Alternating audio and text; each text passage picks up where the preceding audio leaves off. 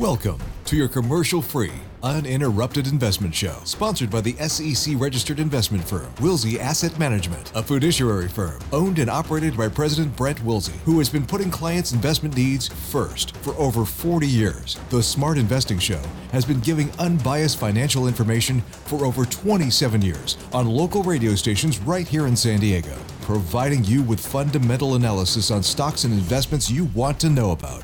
Now, here are your hosts, Brent and Chase Wilsey. Well, hello and welcome to the Smart Investing Show. I'm Brent Wilsey, president of Wilsey Asset Management. With me is Chase. Chase, good to have you back. I'm back. We're together, I think, for the last month. It was like only one show we did together last month, wasn't it? I believe so, yeah, because you were gone for 2 shows. I was gone last week, so it's good to be back. I miss doing it. Gosh, I got to say, most of the time weeks go by fast for me. I can't believe I was gone last show because I'm like, that seems like a long time ago. Yeah, I know. Time goes by very quickly, but it also seems like a long time ago and just kind of lose track of time. But I've been doing this show now for almost 30 years, and I still just love doing the show. I mean, it's just always fun doing it every Saturday here. But we got a lot to talk about last week. A crazy market going on, and yes, we will open the phone lines. I'll give you the numbers now. 833-288-0973. That's 833-288-0973. And Chase, it is kind of funny because when markets going up and everything's crazy, people are like, oh, they love to call them. And I think they want confirmation that they did the right thing. Now it's almost like people are afraid to call because they don't want us to say, no, that's not a good thing. You shouldn't have done that. So, but this is when there are good buys out there. We did a great YouTube segment yesterday as well. Yeah, we did a great YouTube segment talking about oil, energy. Yeah. I guess not oil, but refineries. Because the thing is, a lot of people that listen to the show regularly know we moved energy into like a hold category just, probably a couple months ago. We said, it's climbed so tremendously. Well, now a lot of these refiners are about 20-25% off their highs. I don't think energy is going to resolve any of its issues. I think this will still be a peak year in terms of prices, but I still think we've talked about energy is going to be a staple of this economy for years to come.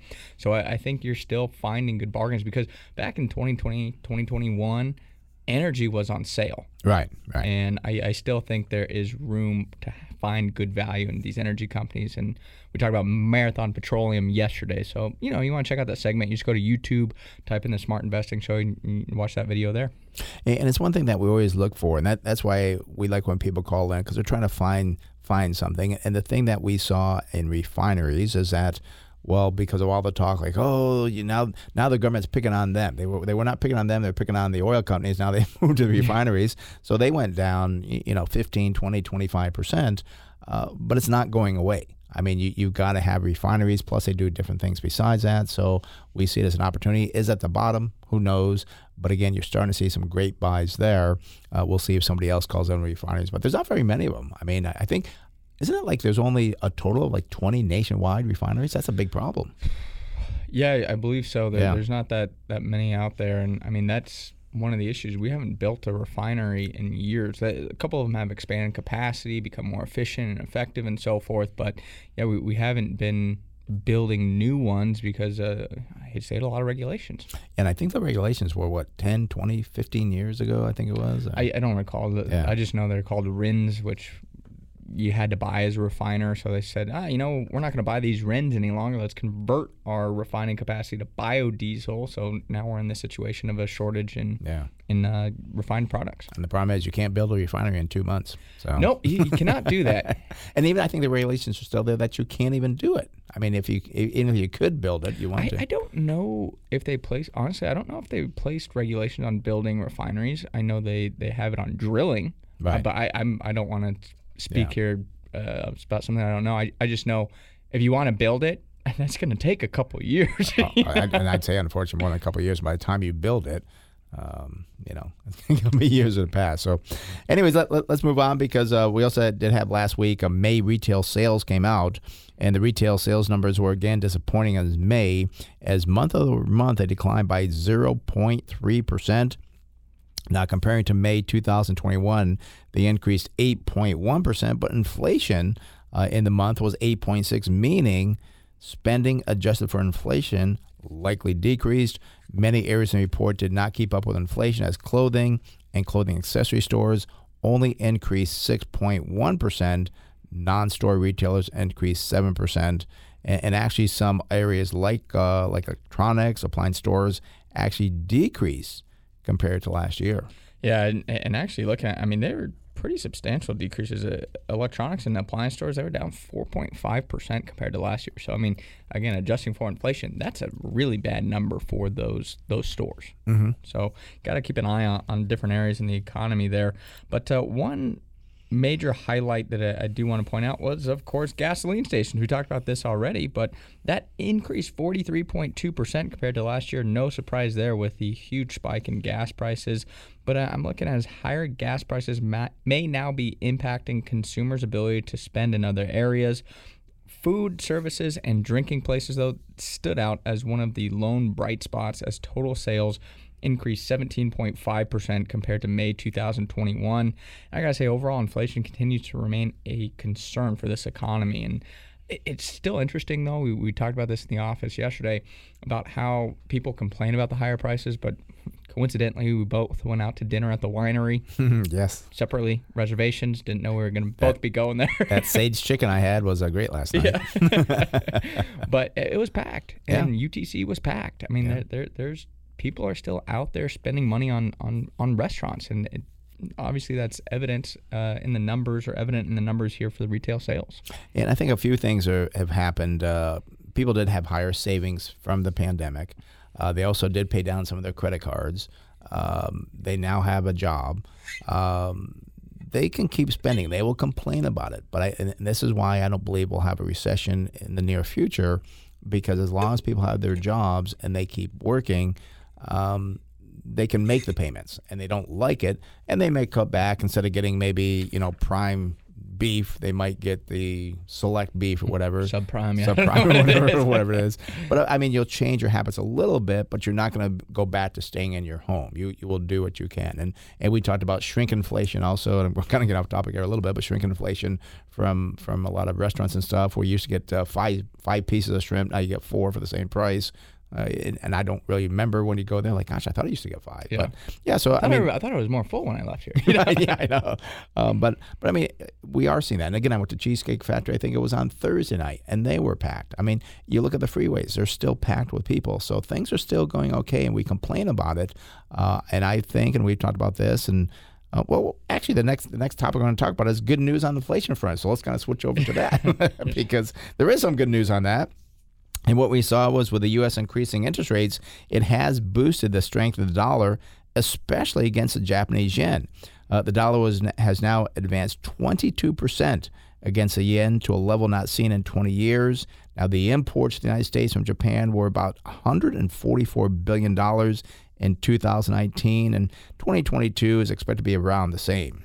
And 37% of the imports were transportation equipment, appliances, and electrical equipment. That accounted for 35.4%. And chemicals, plastics, and leather goods were about 11.1% of the imports. In essence, Americans will be receiving a 22% discount on Japanese products, which will help ease inflation in this area. And FYI, you will not see this decrease tomorrow. It will take a few months for it to filter on through to the consumer. And we talk about this. Inflation, it will be resolved. Yeah. Not over the next 2 months. No. I mean, it'll come, because one of the best cures for high prices is high prices. At some point, the consumers we talk about, they're still being able to afford it. At some point, they won't be able to afford it. So then you have to cut back. Now companies have to lower prices. So you talk about that. You talk about the imports, the strong dollar. Well, that's another area of relief to help combat inflation. Obviously, we know about the interest rates increasing. That's another area to help with the inflation. So while we talk about inflation being a major problem right now, it's not going to last forever. No, it's not going to last forever. And if we could just somehow get more oil and gas out to people and bring the price down, increase the supply. I don't know how. Yeah. I at this point, I don't know how you increase the supply of gasoline. Right. Unfortunately, I mean, we talked about refineries operating at 94.2%. There's not much more space to increase gasoline because we've limited the supply. And same in Europe, they've limited the supply. Even if we drilled for oil, even if we transported the oil, you're not going to get more diesel, more gasoline. And one thing that I don't understand, and again, we kind of look at different numbers and so forth. I'm not saying, what was the demand of gasoline in 2019 versus now, because refiners had to be refining enough then, and we did not have a problem. I believe part of the problem was they ramped down utilization during COVID because nobody was driving. So then they had low supply, and then demand ramped back up, and we were at a low supply to start with. So in 2019, we had a very healthy cycle of inventory, and now we don't because of COVID. And it's not the refiner's fault. What are they supposed to do? You're not going to produce all this gas when you're operating at a loss. So it's I believe just a function of the inventory level heading into this year was a major problem compared to 2019. So a logical explanation would be in 2019 we had plenty because of the fact we had good inventories. We weren't behind the eight ball. With COVID, things shut down. Then trying to play catch up, get back to where you were, you just can't get there. So, yeah, because I wondered about that. Like, well, wait a minute, 2019 didn't have a problem with refineries. And also, too, China was exporting more oil products. And now China is not in the world market right now. They're keeping all their own oil products. And Russia was also, to be honest, I'm not sure the exact amount of oil products that Russia does export to the world economy.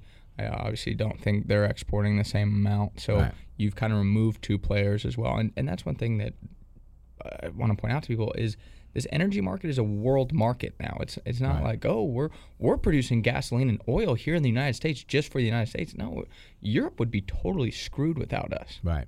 And I know that there was complaints because we do export some refined products, gasoline, which has been kind of a complaint, but we did that before. So it's just something has kind of changed. I think you're right, because you go down so far to get back to where you were, it's just sometimes impossible. I think we said refiners are 94% of what they're operating at, which is a very high number. Yeah. I think the average is probably more like 90%.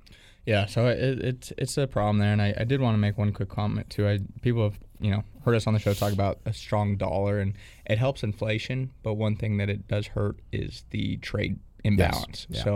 Yeah. So there's a pro and con to that. Is benefit is it could help with pricing here, but downside is we're going to probably see even larger of a trade imbalance, which would have an impact on GDP as well, because that would weigh on the trade portion of the GDP equation. The other benefit of a strong dollar is that it keeps the price of oil down, because oil trades under the dollar. Now, if that gets weaker, then the price of oil could even go higher.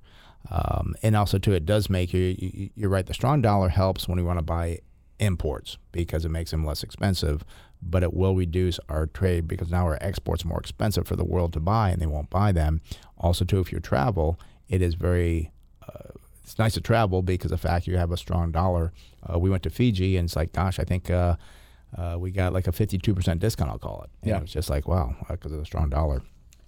Speaking of not being strong, we'll talk a little bit about Bitcoin, because Bitcoin did fall today below $20,000. So much for it being an inflation hedge. Well, that didn't work out. Or safety from investing in the stock market. Well, that didn't work out. It is acting as we expected, a speculative investment that we still believe will not end well. And sometimes we talk about these cycles. They last years, not months. And I got it pulled up right now. I have my stock research stuff that we use to look at stocks for people when they call in. Bitcoin has now fallen under 19,000 officially. Ooh. So it's I was talking to you this morning, and I was saying, okay, so the high was about 69,000. It got cut in half to we'll call it about 34,500. Wow, what a great buying opportunity, right? You're now down about 45% had you bought at the 50% haircut. Yeah. I mean, and especially we talk about people, buy the dip. And I've seen that. I remember when Bitcoin was at, again, close to 70,000. It fell back down to 60. I'm buying the dip here. Well, I'll tell you something. You don't have infinite money. Right. And part of the problem, too, with crypto is now we've seen those leveraged positions. That's unwinding quite drastically. I think there was a lot more leverage in crypto than I thought about, and that other people thought about as well. And that's also pressuring it further, because you can't keep buying the dip unless you're borrowing, and all of a sudden you're borrowing against it. Now it keeps falling further. Now you have to close that out. Now you take a massive loss. You're totally screwed. Yeah, and the thing that I don't see any catalyst like, oh, this is the time to buy. Well, you've been saying that all the way down. I won't predict a bottom for it, but I do believe that this is kind of the end of the excitement. And we've talked about this before years ago, that when the economy slows down, people stop speculating. That's what cryptocurrency was. So speculation, you're not going to speculate because you want to hang on to your money. So I don't think we're at the bottom yet for Bitcoin and cryptocurrencies, but I think the curtain is coming down. I'll put it that way. And I think it is interesting. I mean, we like to watch Fox Business. Stuart Varney's the host there, and he was talking to a Bitcoin expert. I always use my quotations there because I still don't believe in cryptocurrency experts because, well, it just hasn't been around long enough. And the people that are experts are the people that bought it and they made money off it, so to speak. So I just point that out. But he was talking to the guy about, well, I just don't get it. If my stocks are falling again, I know that I have these earnings, I have these sales. With cryptocurrency, I don't have anything. He's like, I got to push back. You have blockchain technology. Well, banks here in the United States have blockchain technology. Right. Bitcoin does not own blockchain technology. It is a part of that cryptocurrency, but it doesn't own the rights to blockchain technology, and that's the problem with it. There's no moat around it. There's nothing there. Yeah. And then he's like, well, it's like digital gold. And then I just, there's no consistency when you talk about these cryptocurrency. And no, it's a currency. No, it's digital. And as he said, it's an inflation hedge, this and that. And then we talk about, the crypto winter. I told you this morning, maybe it's the crypto ice age. Maybe this is the end of crypto. Right. It's not going to be a winter. It's going to be years if it all. And I think it's like the tulip crisis. Eventually the end came, and you still had tulips at a certain price, but Yeah, and I look at it, and if people are trying to make the argument that it's digital gold, I think that is a terrible argument. And the reason I bring that up is because if you're trying to get people that invest in gold to buy crypto, right, if that is your target audience, so to speak, good luck with that. Why do people buy gold? Tangible asset. It's a tangible asset. Yeah. People buy gold when they're scared as heck and they want to hold on to something. Yeah. Well, you don't get that with crypto. So it's out there somewhere. It's in the cloud, as we call it. So we can talk about this for hours, but yeah, we could, and we'll just see. Be careful at the end of the day. Yeah, and again, we've said continuously, hey, if you want to buy it, go ahead and buy it. It's speculative. It's gambling. And I know there's people made money off it, but unfortunately, I know there's no doubt in my mind a lot more people have lost money on it than made money, and some people actually can afford to do that. And what a shame, too, we talk about younger people, the compounding effect. Say you lost $10,000. Gosh, if you invest that $10,000, how that would compound over years to come. Once it's gone, it's gone. Can't compound on nothing. So let's talk about Apple, because there's no doubt that Apple is one of the world's best companies. However, even with that standing, the stock has fallen almost 30% from its high of around $183 a share. What I wonder with this company having total revenues of nearly $400 billion, what will keep the excitement going and grow revenues? Keep in mind that with just a 10% sales growth, the company would have to produce $40 billion in additional sales. The question is, where will that come from? I don't think they can sell enough iPhones, wearables, or Mac computers for an additional $40 billion. With the stock trading around 22 times earnings, it may continue to have more air let out of the bag because the company will not be able to match the expected success that it has created for so many years. Yeah, and this is not exclusive to Apple. It could be other big companies as well. Microsoft, Amazon is just like way down. I mean, Amazon, they did that split as like at 120. I think it was like, 102, 103. I think it closed on Friday. This is happening to a lot of companies. There's nothing they can do for an encore to keep that stock going. We've talked about this is the big problem with growth stocks is that you got to keep going and going and going.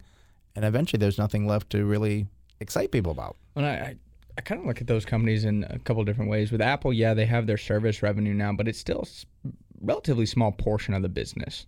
It's going to be hard to grow your services at $40 billion. I still wonder, remember Apple used to have these major cycles with iPhones where it'd be like they'd come out with this iPhone and the next iPhone was always exciting. It's always exciting. New phone coming out. But no, it was back in like 2015. Yeah. They had that big cycle, and the next iPhone was a dud.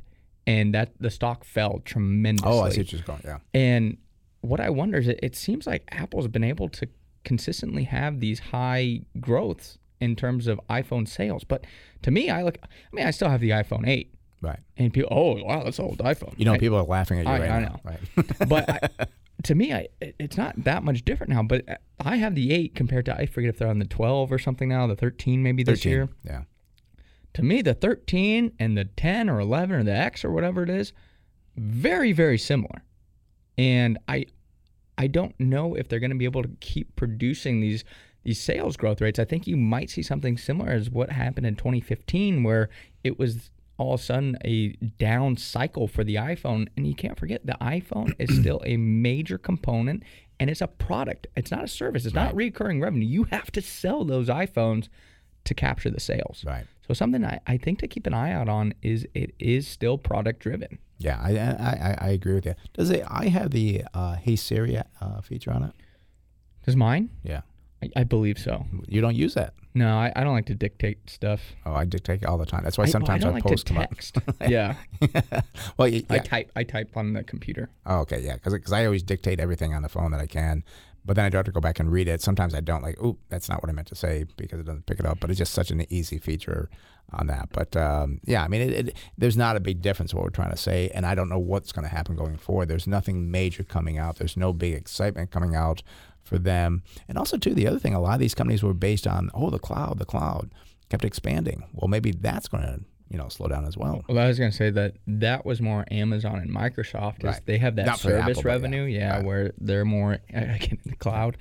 And the problem there is it's recurring revenue, but again, you have to keep getting new customers to switch over to continue to grow that revenue. Now, you have that base, which is nice, because if you don't lose customers, it's still a consistent revenue stream, but you still, again, have to bring on new people to grow revenue or increase prices, I guess. But what could happen is that competition. Yeah. Like, well, wait a minute, we need more business because the business is not coming in. We'll cut our prices. Maybe we can take some of Amazon's clients to bring them over here to Microsoft. And there's, I think, 5 big players, I think, in the cloud industry, so to speak. So they could start competing for that business, which would cause their prices to fall. Mm-hmm. Good for the consumer, bad for those stocks. And that's why you don't pay 30, 40 times earnings for a company. So. Yeah. I mean, high profit margins bring in competition because other companies want a piece of those high margins, and all of a sudden there's too much, and then the margins get cut. Exactly. Phone number is 833-288-0973. We're going to open the phone lines. That'll get you through for your unbiased, no string attached, fundamental opinion about what you want to talk about. Again, 833-288-0973. Right now, all phone lines are open. Let's go to. Go I did want to say real quick too. We didn't have it in the notes, but it's so important, and we should have put it in there. Is the Fed did increase rates 75 basis points this last week. That was the highest rate increase since 1994. I mean, that is just something that you have to keep in the back of your mind. Is we are in a situation that investors haven't seen in decades. Right. And I'm going to point out my youth here. I don't know if I was 1 year old when we saw a 75 basis point hike. I mean, this is craziness, and I'll be 30 next year.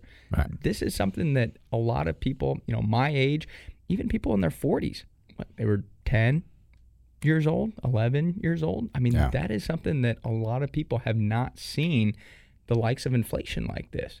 And I think that's why you have to be prepared, and you have to understand everything doesn't go up. And you have to understand this is why we've been telling people don't buy bonds, because bond prices, like people, I'm going to wait until, the prices come back on my investment. I'll tell you right now, bond prices are not going to come back, because I don't think the 10-year note is going to fall below 1% again. Right. And actually, we didn't err on that. I mean, and I think because we kind of just knew it was kind of coming, we didn't do a post on it. We didn't do anything on it. I did a post. You did a post on it? Okay, so we did have in our stuff there. Okay, I didn't see that there. But anyways, too, and all this information that we talk about, we actually compile that in a newsletter that goes out on Friday for you. So if you like the information you just heard about, the different topics about Apple and the retail sales, there's other than there, too, that we do, like the producer price index, the refining capacity that we talked about. Go to our website, smartinvesting2000.com. That's smartinvesting2000.com. And what you can do is actually get the newsletter for free. Goes out on Friday afternoon, and I think you'll enjoy it quite a bit. Yep. There's one little tidbit as well on that Fed rate hike that was in our post in the newsletter as well. Is the Fed now has talked about at the next meeting they're looking at a 50 to 75 point or basis point hike again. Yes. So I mean, this is something that's coming quickly to combat inflation, and it seems like the Fed got behind the 8 ball last year, with this whole thing that inflation was transitory. put them in a dangerous spot where now they're really having to hike quite quickly. Quite quickly, yeah. There it is, latest interest rate hike. So it is part of the newsletter that people would actually get our comments on that, because we do a lot of different things in there. People really enjoying quite a bit. And I think that's what's really spooking the market right now too, is you have inflation, you have interest rates hiking, but you got to remember, I think what could happen is the Fed, they're very aggressive right now. I believe if they take their foot off the gas pedal near the end of the year, inflation cools down, and by cool down I mean around 5%, let's say, I think the stock market, the right stocks in particular, could rally quite nicely, because now all the bad news has already been baked into it. Right. That's what I'm kind of looking for. Again, we like the value stocks. I think you're going to see a lot more movement in those value companies as those come back, and people are like, why did I sell those? Right. But I think some of your high flyers, you still got to watch out for. And Chase, I can't believe it, but we got a secret coming up. It comes up every 3 months. That is now the workshop. We have a workshop that's on the calendar for Thursday, July 21st at our Scripps Ranch office. We talk about many things beyond the radio show. We go more on the fundamentals of how we do things. We talk about the target buy prices. Especially now, this is when you want to get back to the basics, and we do talk about things that we go more depth than we can here on the radio show. It is free. What you have to do is sign up for it. Go to our website, smartinvesting2000.com. That's smartinvesting2000.com. And as always, a free workshop starts at, what time we start at 6, I believe. At 6. Yeah, 6 o'clock. So, yeah. Find out more information there at the website. And then you got a big thing coming up in August. Yeah, I want to bring that up real quick. As many listeners know, I do have my breast cancer charity. It's called the Fighters Fight Foundation, where we provide, again, experiences for women battling breast cancer. Last year we did 5 Christmases for women and their families, some of them single moms, and it really means a lot to them, going through chemo, going through the difficulties of, battling that difficult disease there. It really takes a lot of pressure off of them and allows them to kind of focus on spending time with their families. But what we do is once a year, our big fundraisers, our golf tournament. Last year, gosh, it was a lot of fun. That was our first golf tournament. We had about 88 golfers out there, 18 sponsors. This year, we're looking to do it even bigger. We got a taco stand coming. Ooh, taco stand. We have, we'll have beer, seltzers. I think it's going to be a lot of fun, and looking forward to some of the sponsors we have as well. They're also bringing Hard Kombucha as one of our... I was going to say, what about that? I was going to call it kombucha. I forget the name of it. Jaybird Kombucha, they're going to be one of our sponsors, so we're really looking forward to that. But that'll be August 13th. That's a Saturday, held at the Ranch Brown, beautiful golf course there as well, so really looking forward to it. All you got to do if you want to sign up, get more information on it, just go to our website. It's fightersfightfoundation.com. Again, that's fightersfightfoundation.com. And it's a scramble, so if you're not a great golfer, don't worry. You can take the other players' shots in your teams. It'll be a good time. Last year I didn't play in it. I was there. I don't know if I'm going to play in it this year or not. I kind of wanted to play, but I don't know. It's a scramble. You don't have to be good. Can I throw the ball? Yeah.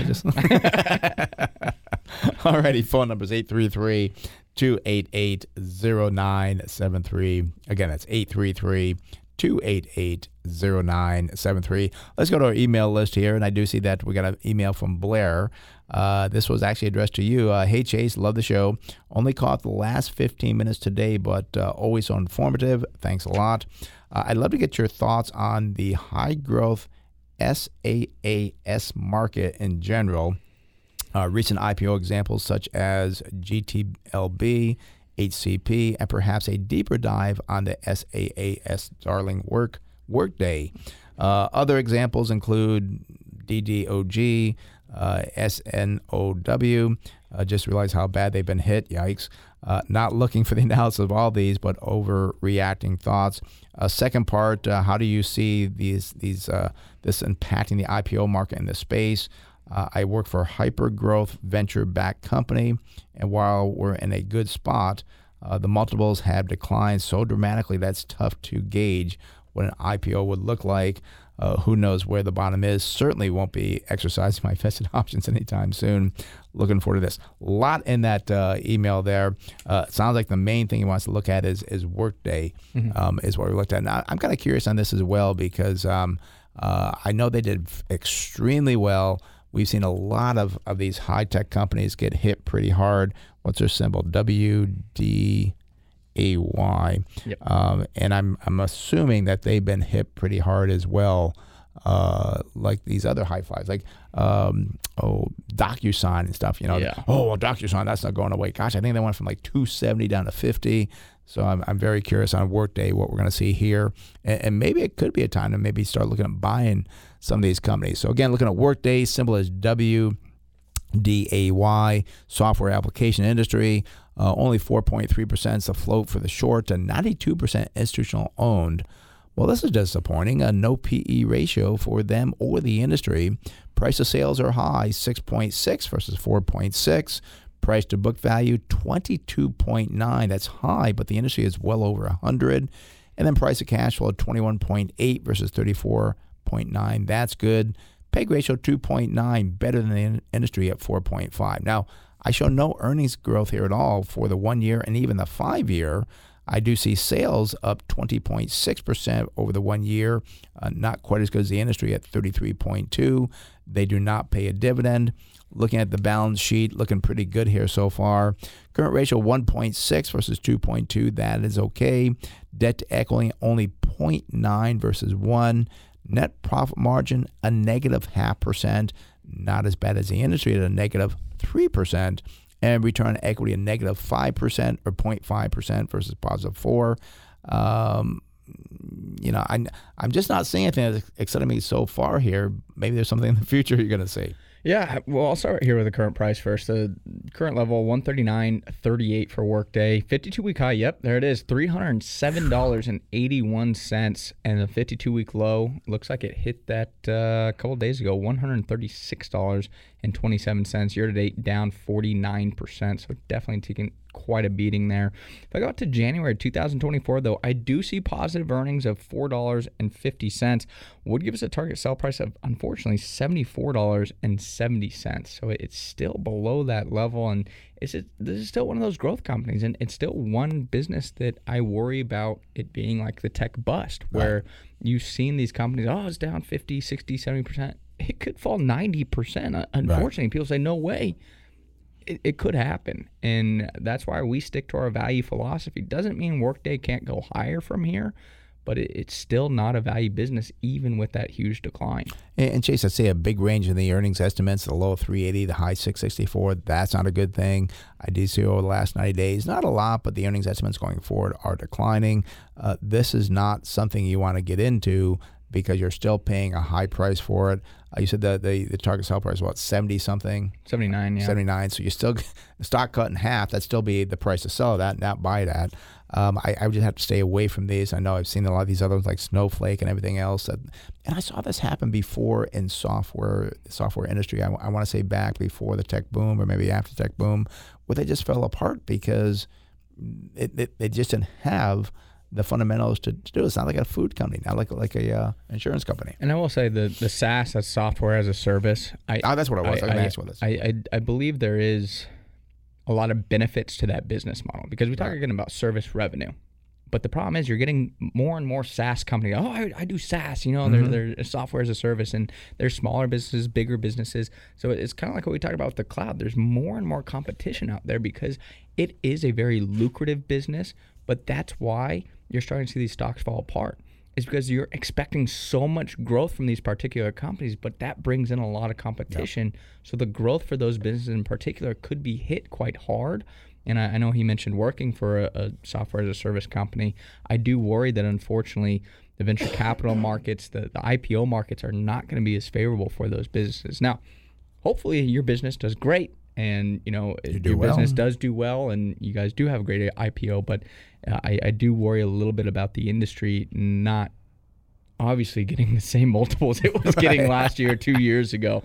That I don't think that's going to occur. You still probably get decent multiples on it if it IPO'd, but nowhere near where it was just a couple years ago. All right, phone number is 833-288-0973. That's 833-288-0973. Let's go out to Kansas and speak with Randy. Randy, you're in the Smart Investor, Brent Chase. How can we help you? Good morning, Brent and Chase. How you guys doing? Good. Long time no hear from you. Yeah. Well, I hear you guys every week. I just all right. For quite a while. If I don't catch it live on Saturday morning, I'll usually pull up the podcast and listen to it. But yeah, Hey, I just wanted to let Chase know also, I still have the iPhone 8 also. Nice. That's a great phone. Let's take a survey. How many people have the iPhone 8? Yeah. Hey, I've got a lot of stocks I'd like you guys to look at, but I know you're only one for me. Could you take a look at Goodyear Tire? I own a little bit of it. I've owned it in the past and made a little money on it and sold it, and I picked it up here a while back. It's down off its high and everything. I was thinking about adding some more, but I'd talk to you guys first. Okay. And let's take a look at Goodyear Tire. Their symbol is GT. And I always liked Goodyear Tire because of the fact I kind of grew up with it. You know, it was in the racing and so forth, and their tires. We actually held it in the portfolio a few years ago, and it was a disappointing investment. And they had the numbers, they had the fundamentals, but management was terrible. So that's one thing that I would look at. Has management changed? Are they still in the same group? Because they kept saying this, and then that would happen. So let's go to the numbers here and see what Goodyear Tire looks like here. Again, their symbol is GT. They're in the auto parts industry. Float, 8.3%. Not high, but definitely not low. 87% institutional owned. Now, PE ratio, very attractive, 3.5 versus 16.3. It tells you in 3.5 years you can make back what you paid for the stock based on the earnings there. Pretty attractive on that. Price of sales, 0.2 versus 0.6. Price to book value, 1 versus 8.5. Price of cash flow, 4.8 versus 10.6. And PEG ratio, very attractive, 0.7 versus 16.6. So again, you got some great valuation ratios here on a Goodyear Tire. Unfortunately, they don't seem to deliver. No earnings for the past year. The last 5 years, they have earnings of a negative 7.6%. The industry's down 10.3%. Now their sales over the past year are up 47.7% versus 10.4%. I'd be curious why they're up that much. That's pretty amazing. The 5-year growth rate looking pretty good as well, 9.1% versus 7%.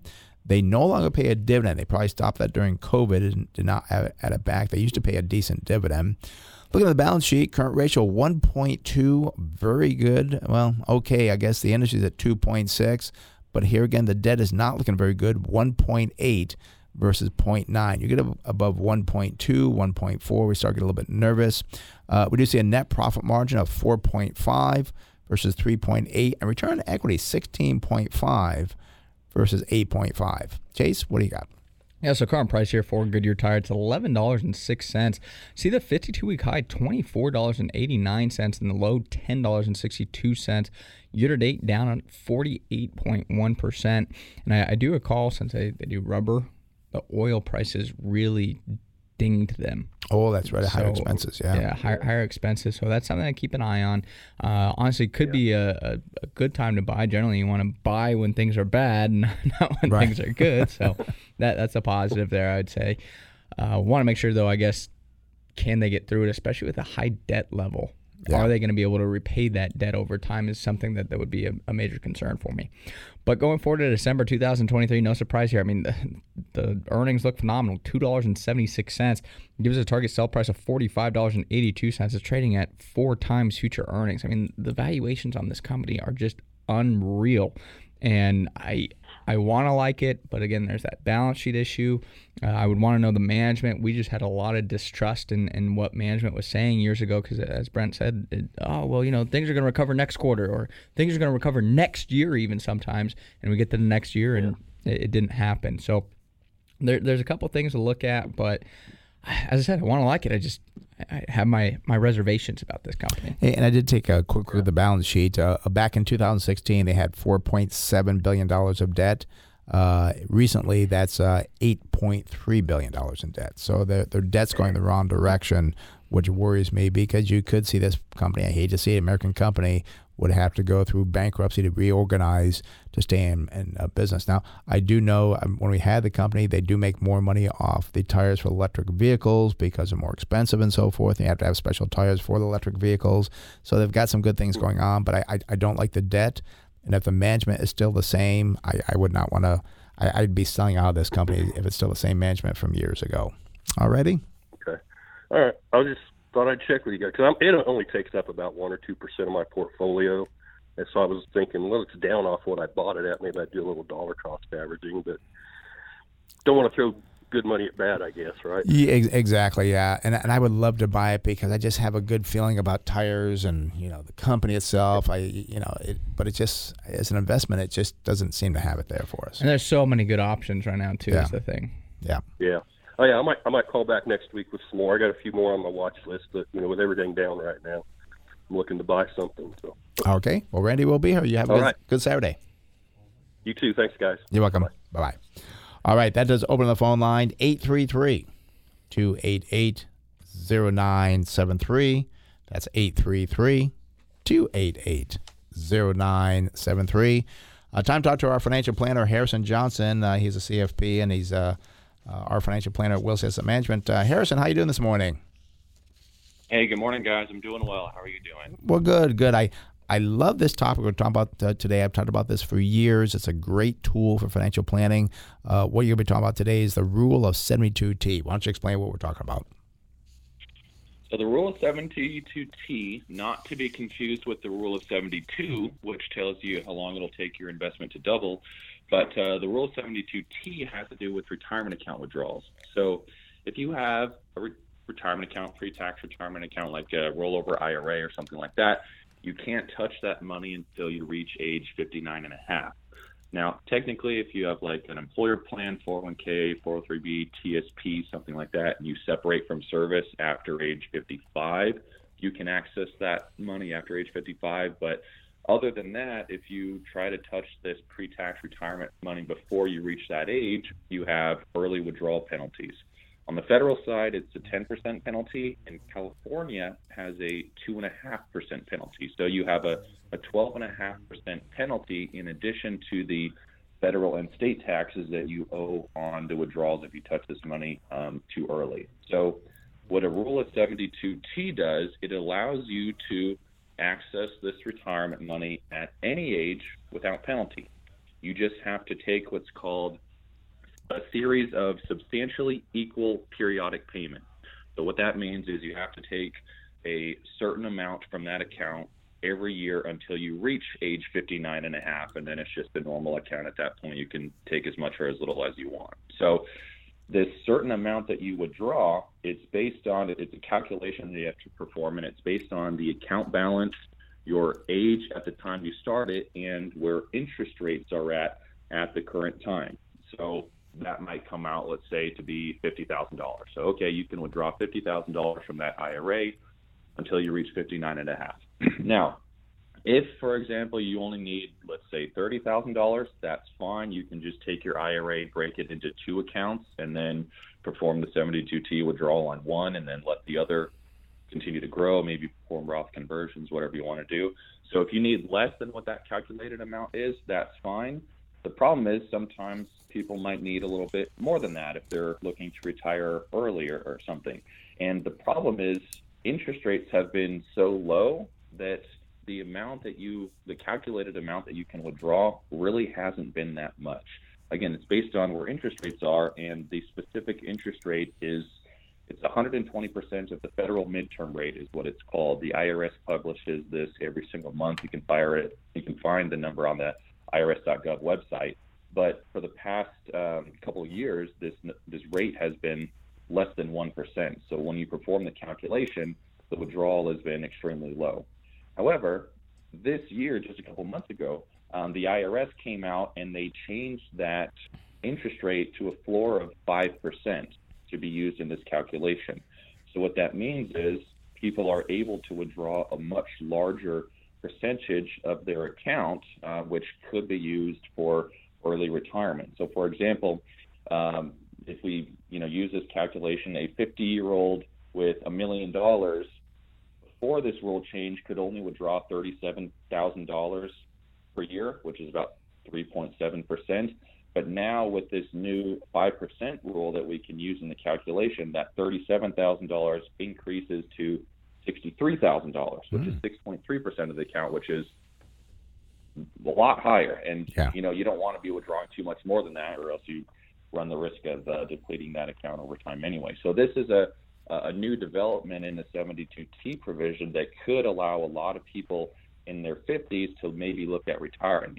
There's a lot of people that have all their assets in retirement accounts, and they have the assets to retire, they're just not old enough yet. Well, this could open the door to make that happen. So if you're someone in your 50s or you know someone in their 50s that's looking at retirement, this is absolutely something you want to be aware of because this could help change a lot of things. You do want to make sure you do it right, because if you get the calculation wrong or you mess up the withdrawals, then it does undoes everything, and then everything that you have withdrawn up until that date will then be subject to the early withdrawal penalty. So you want to be careful, but it is a tool that can allow people to access retirement money earlier than many people think they can. And Harrison, I want to point out to people too, because you talk about the interest rates and how it's now 6.3%. That has nothing to do with how the IRA is invested. You can be all in equities. This is just the interest rate you're talking about for the formula to what they can take out to meet the requirements of 72T. Exactly, and that's a good point, because if you are going to be withdrawing this higher amount, you want to make sure that the underlying investments are working for you so that you don't deplete the account. The reason the IRS has this calculation and they limit how much you can withdraw is they don't want someone doing this in their 40s and 50s and then depleting their account by the time they get into their 60s and then having nothing for retirement. So they have this limit on there, so you need to make sure that your investments are growing underneath, in addition to the calculation that we're using here. And the other thing I like too is the higher limits. Now you use $1 million of the $63,000. If you don't need that much, because sometimes that's more than you need, very easy to solve that. You just split your IRA into two, and then you just take it from the one, not the other. So easy, a nice, exactly. very easy planning tool. Well, I was going to say too, very important you plan properly as well, because a 6.3% distribution rate is quite high. Yeah. And if you do this improperly, you could retire at 50 and have no money left by the time you're 72. Yeah. And, that's where I think, Harrison, is so important. What you do is put that plan together, saying, you could take a little bit more of a distribution here, but how are we going to make that back up down the road, where some people are, great, I can take the $63,000. All of a sudden, they run out of money. They can't go back to work when you're 72. You've been retired now for 22 years. Yep. So. Right. Yeah, we have to look at that. Maybe there will be Social Security in the future that we can use to offset the withdrawal rate, but, again, the investment needs to be working for it. So all those things we can take a look at. Well, Harrison, thank you very much. We'll see you on Monday, and you have a great Saturday. Thanks, guys. We'll see you Monday. Okay. Bye-bye. All right, again, that's Harrison Johnson. He's our financial planner. He is a CFP. He's on a salary. He doesn't charge commission. There's no, bonuses for him. He's on a salary to do what's best for you. It is a fee-based planning. You do get a 1-hour free consultation. If you want to know how the Section 72T would work for you or other financial planning questions, give him a call at the office at 858-546-4306. That's 858-546-4306, or go to our website, smartinvesting2000.com. That's smartinvesting2000.com, and sign up right there for a free consultation with Harrison. All right, phone numbers here, 833-288-0973. That's 833-288-0973. Let's go down to Mission Valley and speak with Tim. Tim, you're on the Smart Investing Show with Brent Chase. How can we help you? Great. Hey, thanks, guys, for taking my call. Sure, thanks for being there. I'd like to know about Qualcomm. Had obviously a big price dip, like lots of stocks, and just wondering what you're thinking at this price right now. Okay, do you hold it or looking to buy it there? I have a little bit. Just a real small amount. Just looking to add to some. Okay. Well, let's take a look at Qualcomm. I'm kind of glad you called in this because I know they have had a price dip. I don't know what it is, but I'm very curious myself to see where we stand on Qualcomm. Their symbol is QCOM. They are in the industry of semiconductors. Their float very low, 1.4%. That's for shorting the stock. Institutional ownership is 76%. PE ratio 12.4, better than the industry at 17.3. Price of sales 3.5 versus 4.3. Price to book value is kind of high at 28.2, but the industry is well over 100, so that's a positive for Qualcomm there. And price of cash was a little bit expensive as well, 15 versus 11.6. Now, they do have a very good PEG ratio of 0.7 versus 4. The earnings over the last year were up 40%, not quite as good as the industry at 57%, but still 40% growth. I'm pretty happy with that. Their sales are up 33.5%, industry up 13.5%. Their 5-year earnings per share growth estimate is 14.3%, which is pretty good, but the whole industry is at 16.9%, so that does surprise me a little bit there. They do pay a dividend, 2.5%, using 27% of the earnings to pay that out. They have paid a dividend for over 10 years. Looking at the balance sheet, we got a current ratio of 1.6 versus 3. I'm okay with that. Debt to equity 1.2 versus 0.6. I'm kind of surprised on that. It's a little bit on the high side, but I wouldn't worry about it with Qualcomm and their cash flow. We do see a net profit margin very good, 28.4 versus 25.4. Return on equity is 83.7 versus 27.1. That tells me they have a lot of, or probably a low amount of equity, because that's such a high return on equity, 83.7%. Chase, what do you got for the stock going forward? Yeah, on the debt to equity front too, I do recall they bought back a ton of stock over the last several years. So I know that's it's definitely decreased their equity. I'm curious if their debt position has increased or decreased along with it. But if debt stays stable and equity decreases, however, your debt to equity goes up. So I understand that, as it could provide a positive light to the higher debt to equity. But looking at the current price here for Qualcomm, it's $120.99. Wow, look at this. 52-week high, $193.58. 52-week low, $118.36. I see year-to-date, stock is down 33.2%. Industry that they operate in, though, is down 38%. If we go forward to September 2023, I do see estimated earnings per share of $13.20. Would give us a target sell price at $219.12. So I like that. I mean, the valuations on this company are great. And I was going to say, I like the semiconductor space right now, because we know we're not going to reduce our semiconductor need. We need a lot more semiconductors to keep improving our technologies over time. And, I talked about all the different things we're using semiconductors in a couple of shows ago.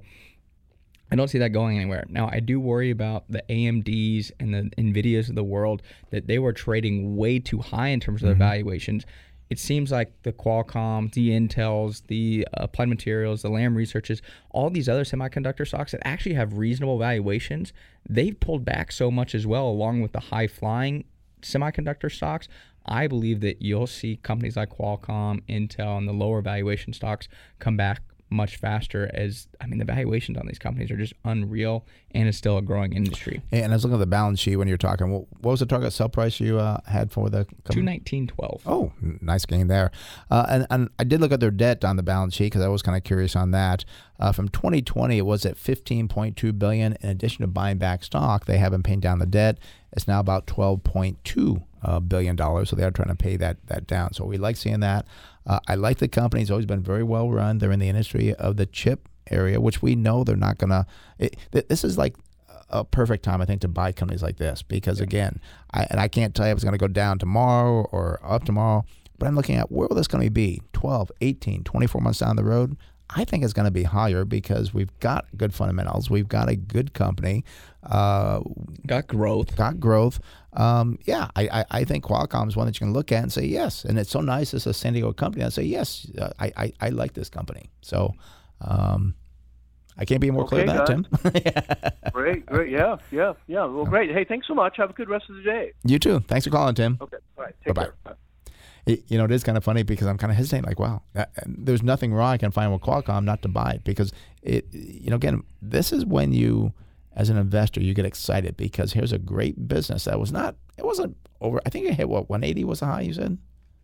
I caught you there. You moved on. High was 193. 193. And I think when it's got like 170 and people are like, oh, they're so excited about it. No, not very excited about it.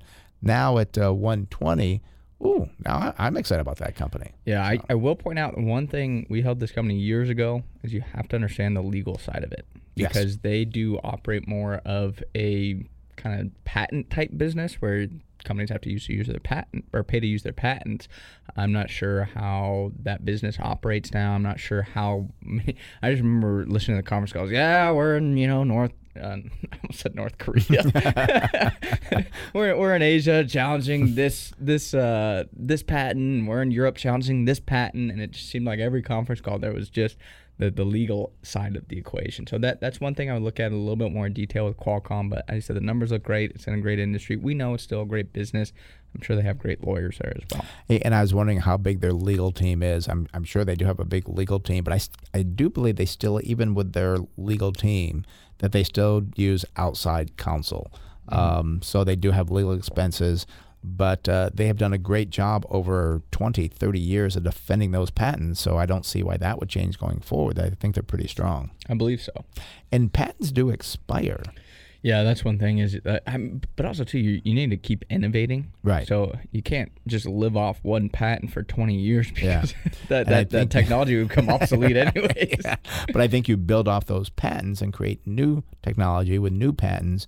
And there's something that goes, I can't remember if it's rights or patents or something goes like 99 years or something for a long time. I'm not sure if it's patents or not. Maybe they're 27 years or something. Might differ from industry. I don't know. Yeah, it could be. But a very interesting company, done a great job. And we've always liked Qualcomm, but I just don't like the price of it sometimes. Yeah.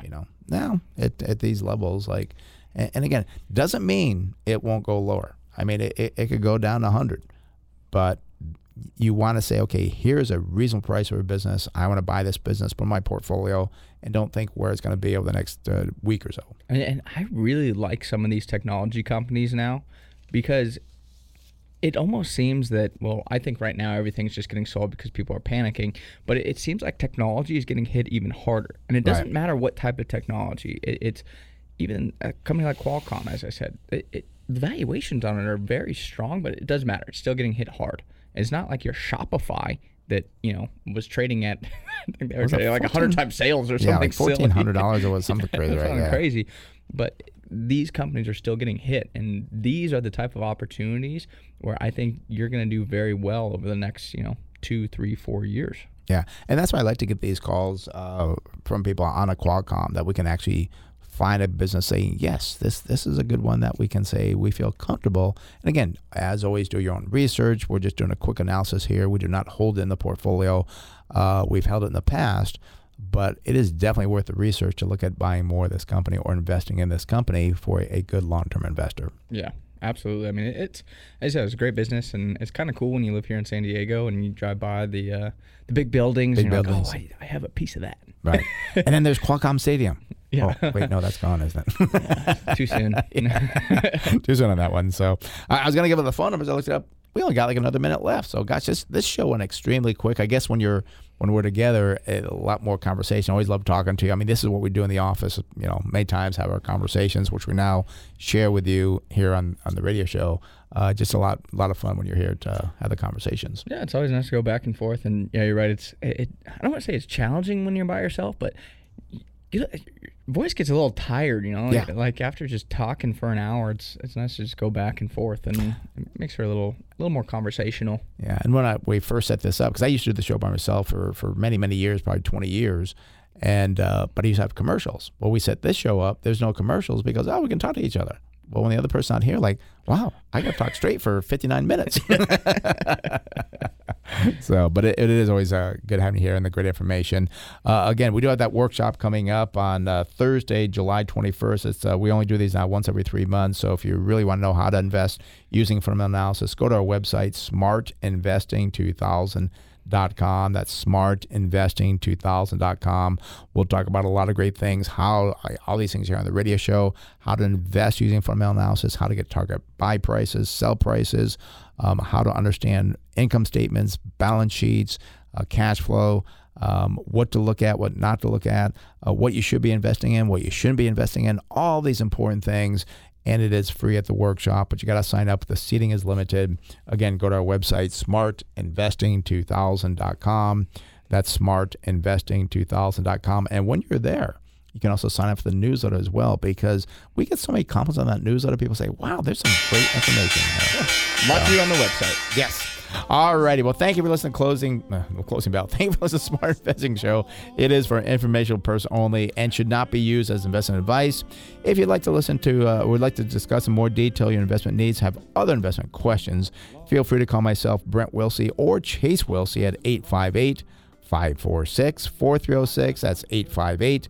546-4306, or visit that website, smartinvesting2000.com. That's smartinvesting2000.com. And again, you can sign up for the newsletter right there. Have a great day. We'll talk more next week right here on the Smart Investing Show. To think that I did all that